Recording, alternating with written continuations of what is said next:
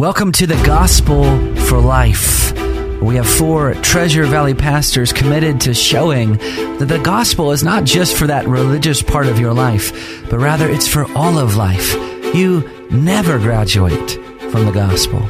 I'm Josh Bales, pastor of the Well Church, here with Russell Herman, pastor at Cloverdale United Reformed Church, Phil Moran, pastor at Christ Presbyterian Church, and Jonathan Van Hoogen, pastor at Dayspring United Reformed Church. Now, if you'd like to find out more about us or catch past broadcasts or get information about our annual conference, you can find us at reformationboise.com. Welcome back to the Gospel for Life. We are recording here in the month of June 2019. It is known as Gay Pride Month by our culture, unfortunately.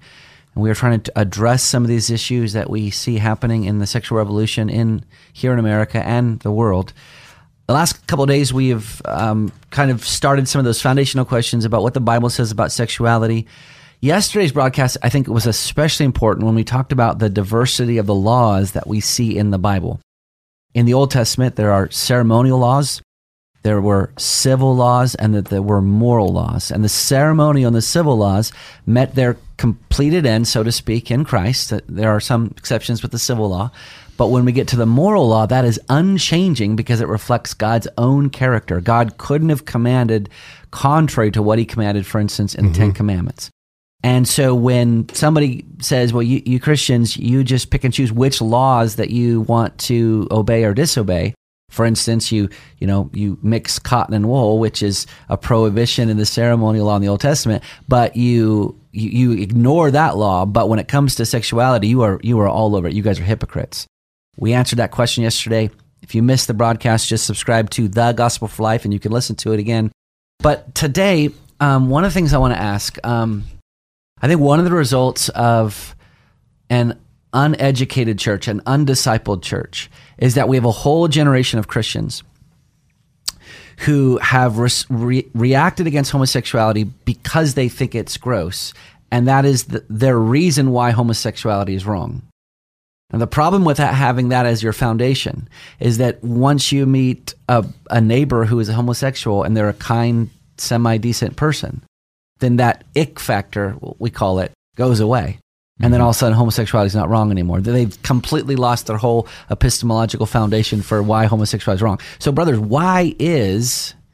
fundamentally, why is homosexuality wrong? Why is sexual immorality wrong? And that would be the umbrella for homosexuality as well.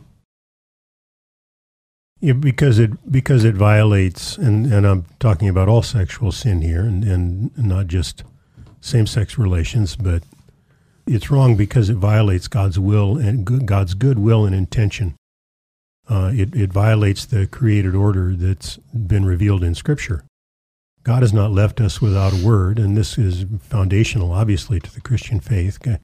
God has not left us in a dark world to feel around and find our own way in the dark. God has revealed his good will and intention. And it's not legalism to say that God has revealed his intention for his people, and to stand by in silence while while the world violates the will of God, that ultimately is not loving. Anyway, I'll let one of you guys pick up here. I think one of the challenges that we have is that when we're talking about, oftentimes we are pressed to say something about this, and we're pressed to say something about this based on the prohibitions or the law that we find in God's Word, when the law in and of itself isn't the gospel. We always need to go back. Who are we? We are made in the image of God. This defines who we are. The world has been trying to find meaning in every other way other than who God created us to be. And if we find our meaning somewhere else, we have a flawed meaning. We have a flawed paradigm there. There's people that will try to find, it's a category failure when we start thinking about how we behave, defining who we are. who we are is defined in God's Word. It's not defined by the things that we do, or the things that we feel. And so what happens is we get a flawed view, and so the world, and so what happens is, you mentioned the nice person, the flawed view is these people are just nice people, and therefore, that's what I'm really after is being nice people. Yeah. And that's the flawed view. So what happens is we have the flawed view of who we are, and then we have a flawed ethic. And then if we have a flawed ethic, we have a flawed view of who we are. It just as a downward cycle. So I think that what we need to do is remind people not to reject the essence of who they are. They've been created by our Creator. Our identity is given to us by God. In Him we live and move and have our being.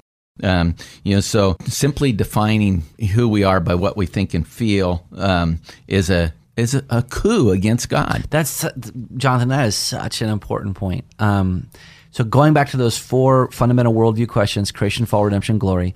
Where did we come from? Creation. What went wrong in the world? Fall. How are we made right? Redemption. How is history going to end? Glory. That second question of what went wrong with the world, we go back to Genesis 3. The temptation from Satan to Adam and Eve was, for God knows that when you eat it, your eyes will be opened. You will be like God. And right there is the same temptation and the same sin that we have been committing ever since. We are acting like our own God. We are acting autonomous. We actually think that we have the right to define who we are. Right.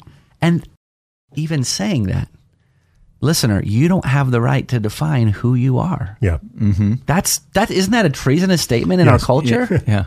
Well, and that's the sin that becomes the claiming the right to define who I am.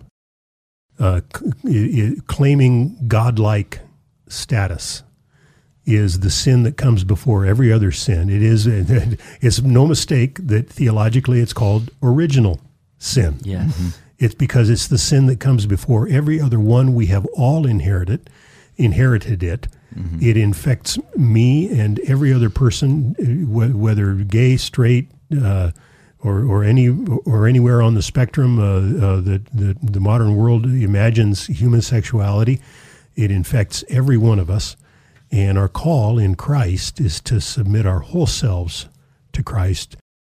We've talked about, you meet your gay or lesbian neighbor or transgendered neighbor who's a really nice person, and of course, I've had the gift in my life of knowing people who identified as gay and lesbian, some in that lifestyle, some who left it for the sake of Christ.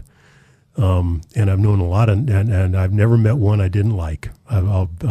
Maybe that's a little bit of an exaggeration, but the gospel, friends, the gospel is not about being nice people. It's about being new people. Amen. It's about God taking broken human beings who have been in rebellion against Him and redeeming them by the power of the cross of Jesus and making us new. And when we become a new creation in Christ, we don't know how to live. Apart from God's word, we don't know how to do this thing because we've been taught lies by the world and lies from our own hearts from the time we were, for our entire lives. We need to be retaught how to live. Yeah. And that's where God's word shows us the way to life. You mentioned earlier the ick factor, and that's, the thing is as Christians, there shouldn't be an ick factor when we think about those that are living in sin. We recognize that those that are living in sin were still created in the image of God. So Yes. there's a responsibility on all of our parts to see the image of God in that other person. Yes. That person was created in God's image. He may be denying that image in himself, but that's why I can have a friendship with that person, because there's a sanctity in the image of God. Yes. That's we desire life. We advocate for the unborn because there's a special sanctity in life itself. That's right. That was created in the image of God. And so whether I recognize that in the unborn or I recognize that in my sinful neighbor or my sinful self, I need to remember the image of God. That's right. So the question I asked, and you guys answered it just fabulously, why is homosexuality wrong? And we would include all of sexual immorality in that same question. And Phil, you said, because it violates the will and intention of God, it violates a natural order. I want to get to that on a future broadcast. Yeah. But I want to answer that question from a slightly different perspective. I want to answer the question, why is homosexuality wrong, from a gospel perspective? In Colossians chapter 1, when Paul is speaking about the uniqueness of Jesus Christ, he says that he is the image of the invisible God, the firstborn of all creation. For by him all things were created in heaven and on earth, visible and invisible, whether thrones or dominions or rulers or authorities. All things were created through him, and here's the key, and for him. Yeah. So those last three words are so critical to the argument I'm about to make. Not only did Jesus make all things, right, but all things were made for him. Yeah. Meaning, everything tells a story about Christ. Everything. And you see this in the scripture. Paul talks about our resurrected bodies, and he points to the natural order of something has to die in order for it to be raised up again from the dead. So think about that when you're camping this summer. Pine cones tell a story about the resurrection of Jesus Christ, doesn't it? Okay, so how does sexuality tell a story about the gospel? Well, because in Ephesians chapter 5, when Paul is giving the ethics for husband and wife duties, he says, I tell you a great mystery, but this refers to Christ and the church. Mm-hmm. So when we deviate from the original design of our sexuality, we're actually lying about the gospel. We're lying about our Savior, Jesus Christ, because marriage ultimately is a display of Jesus Christ and the church. We have all these displays of Jesus Christ and the church everywhere. They're little narratives, they're little stories. And when we distort that, this is one of the reasons why God hates divorce so much. When we distort that story, we lie about the gospel. Yeah. We lie about his purposes. That's right. Right. Okay, so maybe a couple questions. We'll touch on this today, and then we'll probably follow up with it tomorrow. How should Christians interact with those dealing with these issues? And there's kind of three categories. We'll probably only get to one or two of them. How should Christians interact with those dealing with these issues in the church, outside of the church, in the political realm? So maybe in the church first. Sure. First of all, the church needs to be absolutely clear about its teaching and unambiguous about its teaching. And that begins with being unambiguous about where we discover the will of God, that we discover the will of God in his written word, the Bible. And we do not, in the Church of Jesus Christ, we do not draw our values and our definition of truth from the world that does not know God. And brothers, you guys know my story. I mean, I left a denomination that I had served for over 30 years, Presbyterian Church USA. Don't tell that story yet, because we have like 15, 20 seconds left. Okay, well, this will be a teaser for tomorrow's show. Yeah. Okay, so... Well, just to pick up on what Phil was saying, we go back to sola scripture, or tota scripture, all of scripture. And that's the difference between that and sola experientia. Yeah. People want to define things by their experience. We define things by God's word. That's right. Amen. Well, you've been listening to The Gospel for Life. If you've missed any of these past broadcasts, just subscribe to The Gospel for Life, either through your iOS or Android. We would love to have you be a regular listener. We'll see you next time.